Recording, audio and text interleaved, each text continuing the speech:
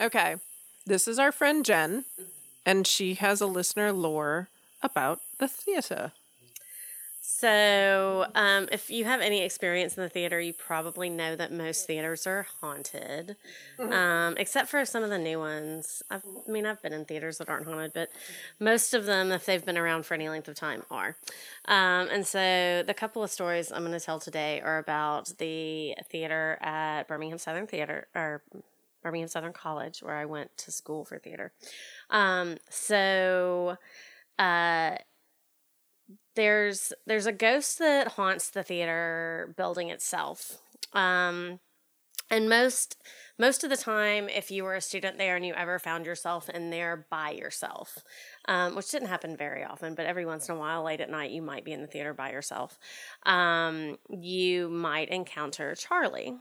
And Charlie had been described on various occasions as the head of the theater department when the building was built. It was built in the 70s. Who had, I don't even think he retired. I think he just passed away and then they got a new head. Or also a Confederate soldier. Like, these are the two different. Now, why? I think the school was founded in, like, the mid-1800s, so I suppose it is entirely possible that... It seems to be like a go-to. Yeah, Yeah, I think everybody's if just like, oh, it must be a anything Confederate ever soldier. happens in the South, it must be haunted by Confederates. In some ways, I guess we still are. Yeah. So Charlie was either this random dude who died in the 70s or Confederate soldier. Since his name was Charlie and I cannot remember the guy's name now, the guy who built the building, I'm going to guess, maybe they named him after the Confederate soldier because Confederate soldiers are all named Charlie. Clearly. Anyway, so when I was a student there, I heard about Charlie for the first time from my friend Chris, he was a couple of years older than me, and he'd had this interesting experience where he was a commuter at the time, and so I guess a little background, if you aren't familiar with the theater and how we work, if you're not in a show and on stage, then generally when you're working backstage, you wear all black. And he had been on the crew for this show that had gone into technical rehearsals, and so since he was a commuter, he had brought his blacks to change into that night for rehearsal. And when everybody was leaving the theater that night, everybody had gone out the side door, and there was, like, when you walked in through that door, there were a couple of steps up to stage level. But the stage there is kind of interesting. It's not your standard proscenium style stage. It was, because it was built in the 70s, it's kind of this round turntable that can drop down into the shop where you'd have like another turntable. So you could conceivably have like 3 different full 3-dimensional sets on stage at any given point, and then rotate between them. Which never happens because who has that kind of money anymore? So when you walk up onto the stage, like there were these kind of panels that hid the side of the stage. Like from above, the building almost looks like a snow angel. Like it's this round thing. Everything's kind of built around the theater with these flappy wings. So everybody's on their way out the door. Chris is like the last one out of the building, and he realizes, oh crap, when I changed into my blacks, I left my other clothes backstage. So he was like, hey, hang on guys, they were all going out to get dinner or something. He was like, hang on, I'll be right back.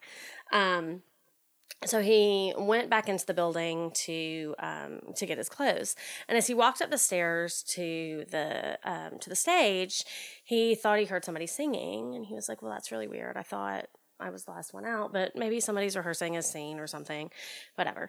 And so he, walked up a couple of steps, and as he started walking towards the stage and he got closer and closer to the stage, the singing began to get louder and louder, and there wasn't just one voice. It was like a male tenor voice, and then the soprano started singing with him.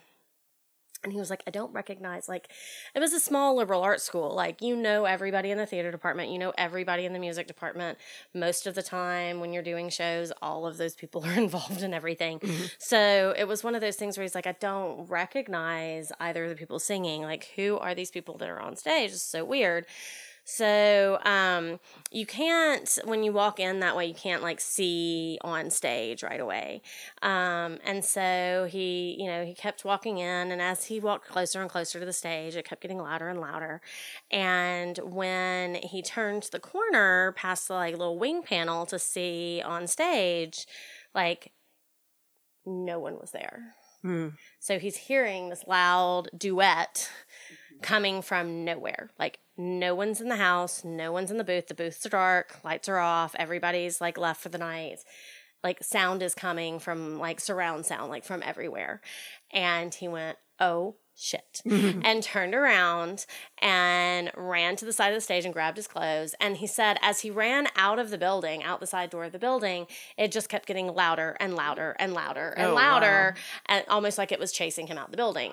Although as soon as he got outside, and we're all standing like maybe 20 feet away from the doors, like none of us heard any of this. Like it was of a volume that you would hear from outside the door, and nobody heard anything. And he was like, we are leaving now. Let's get the food. I don't want to be here anymore. So he just always assumed that it was Charlie, and I have tried for like the past 3 or 4 days to find out the name of this woman. I do not know. My friend Robin said, I always just referred to her as the soprano in the stairwell, because apparently the music building also had its own ghost. And she would, if you were working in the music building late at night, you might hear a soprano singing in the stairwell. And if you've ever been around a music building, you know that very often you hear instruments and voices coming from practice rooms all the time. But if you checked like every practice room, you would know that you were in the building by yourself, and you'd still hear a soprano singing in the stairwell. So it's just always, Chris assumed that sometimes she came over to the theater to enjoy a little stage time with Charlie. That's so cool. Which, yeah. I don't know why she doesn't have a name. I like the soprano in the soprano in the stairwell. Mysterious. Yeah, we don't know who she was. I had my own experience with Charlie a couple of years after that. I was working on like a student project.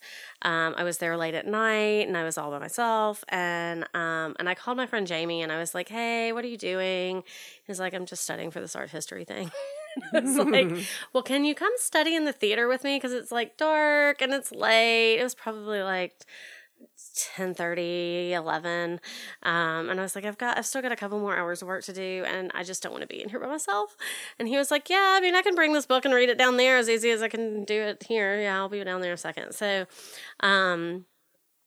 he was sitting down in the smaller theater in the basement with me, and I was doing lighting work, and I realized that there were things that I needed that were in the light storage room. Well, the light storage room was in the catwalks, and to get there, normally you would go through the light booth and up into the catwalks, except that the light booth would get locked at the end of the day. And I'm sorry if I'm giving away state secrets now, but if you're a student there, you know that there's a spiral staircase that runs from the top of the catwalk all the way down to the stage level and all the way down into the shop. And those doors never got locked. So, because who knew that there was a spiral staircase there? Like if you were, trying to steal stuff. And who wants to go up a spiral staircase? Right. Who wants to, well, yeah. And the spiral staircase also had every brick in the cinder block stairwell that it was enclosed with.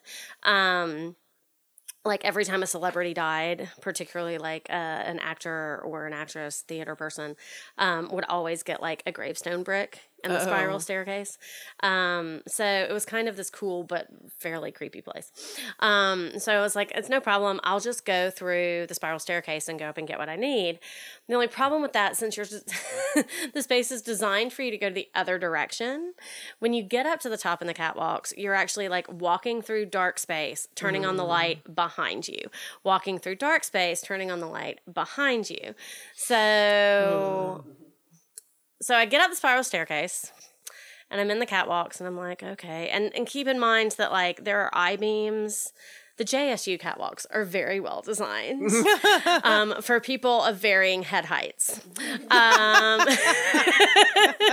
The Birmingham Southern catwalks have these cross beams that literally, like, even for somebody of my very diminutive stature, you still like bang your head on them. So I'm trying to like walk very slowly and keep my hands out in front of me as I like cross the catwalk to turn on a light behind me. Your hands at the level of your eyes? Huh? Your hands at the level of your eyes? Oh my God. Yeah, no, like you would like literally like bang your head.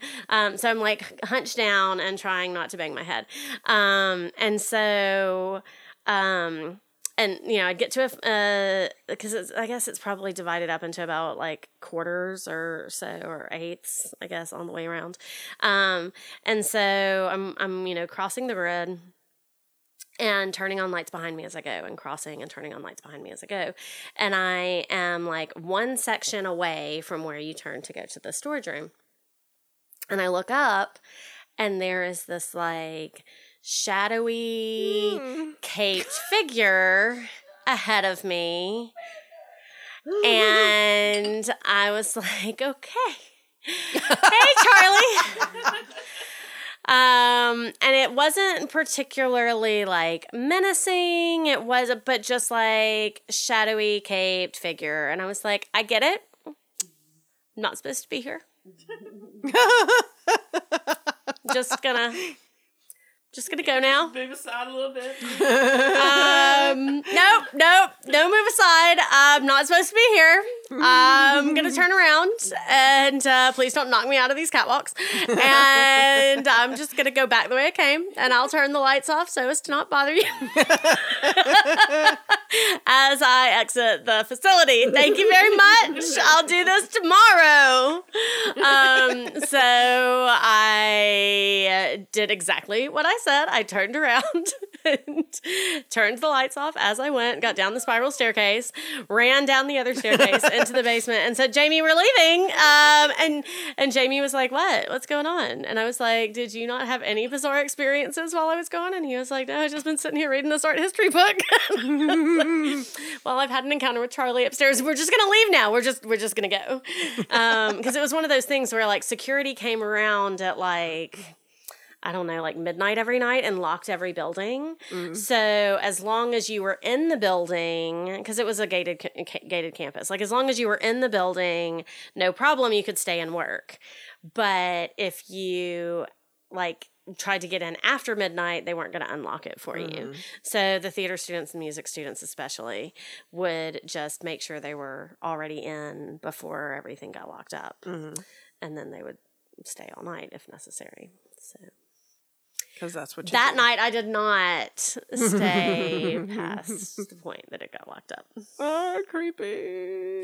So that is the story of Charlie, the Birmingham Southern College theater ghost. Thank you. I got shivers. You weren't scared? She sounded Yeah, scared. that's why I left. Yeah, if she wasn't scared, she would have just walked by. Well, but I also didn't want anybody to realize that I had tried to go, like, get the things that I needed. I would have cared if I was afraid. Well, I'll just tell them tomorrow. That's how it goes. Yeah, That's a good one. I would have. The thought of it behind you while you're turning lights off. And Yeah, you're I up in the just- sky. I just moved. There's no moved part of it that could have swiftly been not scary. That would have been and- scary no matter what. Yeah, I just moved swiftly and. Dark. I mean, I spent a lot of time in those catwalks, though. So it wasn't like I wasn't, especially since I was moving towards the light at that point. Like, moving towards Charlie was actually scarier than going back the other way. Because I know, but I was moving there was towards the light light. on. I Yeah, was going there towards was the light light. on. So I could see what I was doing at that point, you know? Like, I wasn't. That yeah. is so creepy. I've never had anything like that. I've never had any. And I was just thinking over and over again this past week. I was like, I'd rack in my brain, like, is there anything unexplained that's ever happened to me? And I was like, no, I think I rationalize everything that's ever happened. Like, if that had happened to me, I would have been like, okay, it's clearly something else. Like, Trick of the light or And I probably still would have turned around and left, but I would have like completely forgotten about it afterwards. How weird. Yeah. No, I don't. I mean, granted, that was entirely too long ago now. Maybe it was scarier at the time. I mean, it was scary I enough bet to it make me was. leave the Scary just going up building. there in the catwalk. Yeah, the catwalks are scary anyhow. Yeah, I mean, it was scary. I mean, it was scary enough to make me leave. But I mean, I don't recall it feeling menacing or like Just it like, wasn't it's a good idea to leave malevolent now. presence. Yeah. It was just like, okay, you don't want me to be here. Mm-hmm. But I do the same thing in like graveyards and stuff. Like I just talk to the whatever might be here. I'm not here to hurt you. Don't fuck with me. Don't fuck with me. Please don't fuck with me. Yeah, like. Yay, thank you. You're welcome.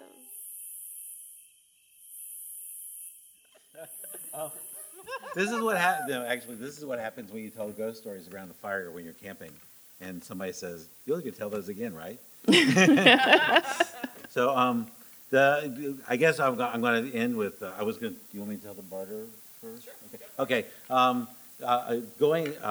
Most people know theaters have ghost stories, and the older the theater, the better the ghost stories get, and so when I went in undergraduate school, I went to a small school called Emory and Henry College, and it's right next to Abingdon, Virginia.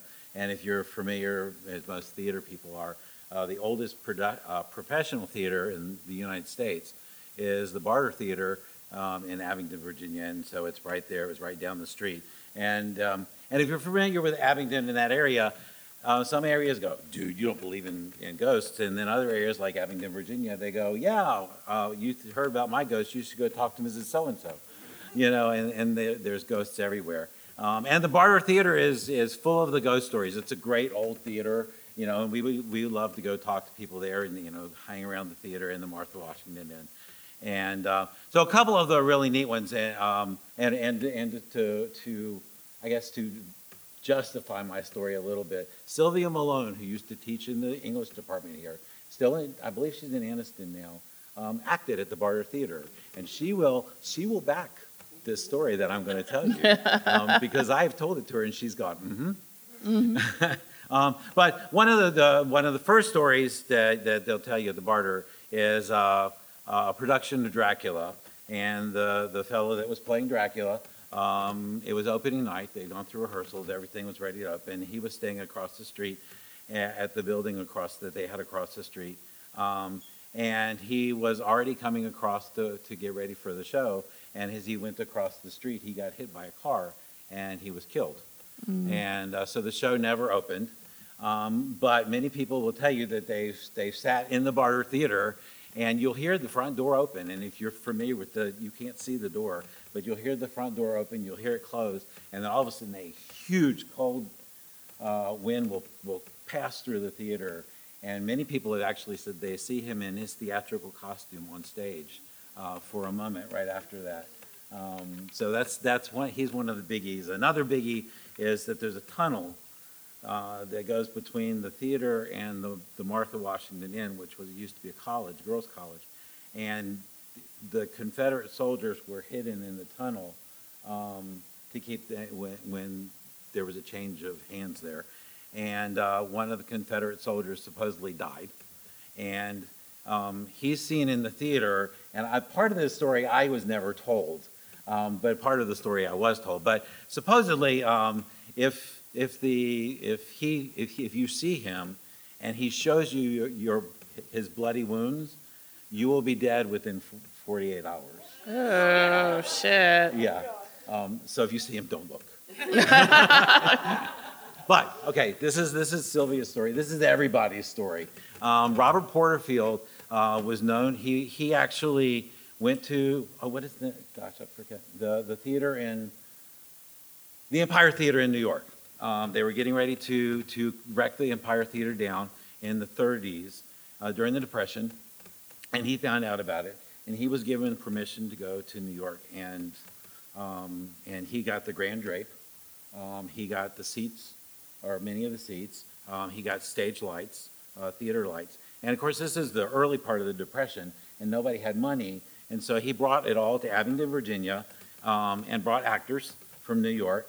And three-fourths of the people that came to see shows paid with chickens and produce and food. And 1/4 paid with money. And he thought that everybody should see theater. And he did great things. He was in some movies. He did some other stuff. He gave many people their start in theater. But the fun story is, and many actors will tell you this to this day. And I checked it out. It's even now that you can go online. It's like they're still telling the story. But many actors will tell you is this, especially when a show opens, Robert Porterfield.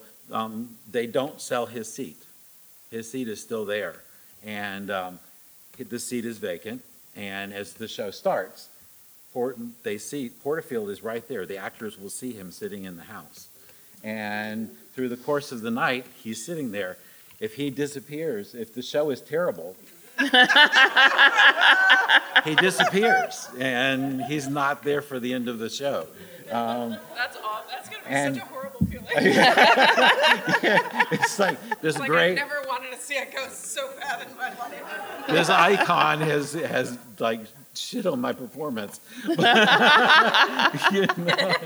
So, but that's the big bar, you know. So there's all sorts of ghost stories. But when I came here, here we have this wonderful theater, and on top of that, which is really great, we had at night when everything is all dark, you have these awesome cubby holes where you would swear, oh my God, I saw something walk up there. Oh shit! Don't tell me that. You're just like, I mean, there's just it's wonderful. You see things that aren't there, you know, and it's awesome. But when I first got here, the theater was 9 years old. You know, I mean, it was a baby. There was no ghosts. You know, it was just like it's you know whatever. And so, but what was neat is I was two things. First of all, the students here know the green room was named after Larry Miles. It's the Larry Miles Green Room. And he was an English teacher. And pretty much there was a Janet Lefevre before him directed a few plays. She did some plays and stuff. But he started a drama, not department, but program here. And all of his life, he was extremely supportive. Those of us who are old enough remember him still after retirement walking the parking lots picking up quarters, you know, whatever. Picking up quarters? Yeah, and it was two of them, and they made tons of money. I was like, one day I said, "What are you doing?" And he said, "We're picking up quarters." And I was like, "Are you serious?" He said, "Yeah, we got like $50 last month." And I was like, "Oh my God!" People just drop change out of their car and don't pick it up, you know. So, but what was great, I mean, he was a huge supporter of the theater, and he was in plays. His last play was Treasure Island, a children's show, and it was great. The kids he couldn't remember his lines anymore, and they were like feeding him his lines, and he came up and he said, "This is it," you know, whatever. But his wife and he continued, and she had gone into Alzheimer's, and they sat up there in the corner, mostly opening nights of every show, and she wanted to come see every show, and you know, so they came, and so she was a really avid supporter of this theater department and what goes on and putting up shows and everything. The other thing that happened at this particular time in my life was my grandmother and my grandfather. I mean, they would travel states from Virginia to Tennessee to North Carolina to wherever I was to see what I was doing. My grandmother would watch a show, and I'd say, "Well, what did you think?" And she'd go, "Did you face that hymn?" You know, she was always very critical, and watching what I did. She was the one I had learned tailoring from.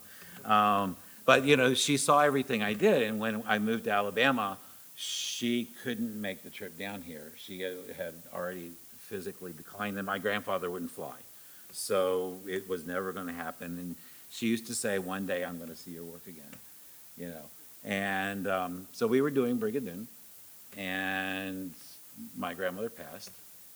And so I went to the funeral, and I came back, and I told all the students, I said, my grandmother is now going to see my work. She's going to see this show, so we got to make it good, And so it was very interesting that, right about then, I guess the first appearance was I was working in the shop, and I'm down here working at the cutting table in the costume shop, and I look up, and those of you who've been in the shop at night, the window becomes a mirror, and I look, and there's a lady in white. Oh, shit. Standing at the door, and I'm kind of like, whatever, and then she's gone, and so I just like, oh, this is crazy. So a little later, I'm doing something across, looking at a rendering, and I turn around, and I see a lady in white from the back walking into the washroom. And I'm like, dude, oh my God. And this happens. It happens several times. And then people start telling me, out the corner of my eye, I saw a lady in white. And so, my first, thought was, my grandmother. And then I talked to my father, and my father said, yes, your grandmother was buried in a white nightgown. That's what she wanted, closed casket. And I was like, wow. And so, I thought this is a possibility, but Larry Mouse's wife passed away the exact same time as my grandmother, literally a week apart. And I thought, well, that's probably whatever. So I said something to them about it, and I think that she was wearing somehow she was wearing a white nightgown too. So to this day, I can't tell you. Both ladies were extremely interested in theater. They were extremely interested in the process of everybody creatively putting something up, and so whichever lady in white that you see out the corner of your eye, whoever they are, they're interested in what we're doing, and they're a good guy, and they're here Right. just to watch. Shit, you're gonna make me cry. Oh, so but the other one, and I told a couple of guys already that I was going to tell this one, and they were like, oh my God, we heard it, whatever. And this is misfortunate. We did have a student who had a miscarriage many years ago, and shortly thereafter, people started hearing a baby cry, and in the ladies' restroom, and then throughout the theater. And I think Cheyenne said there was a group that heard the baby cry in the flies or someplace up in the grid. Yeah. So periodically you'll hear a baby cry. So yeah, so that one's the kind of that's a sad story. Yeah. But you never know, because what I've been told is that ghosts can come in on furniture, and we get old furniture and clothes all the time. I've heard this too. Oh, wow. Yeah. I didn't know that. That's something Yeah. new to me. So yeah, because Oh, that's true, because a lot of the stuff is donated. Holy shit.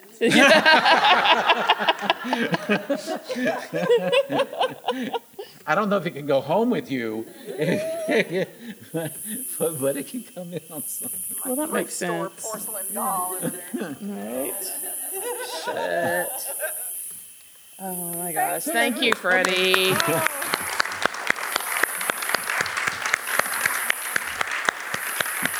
So I got tears. I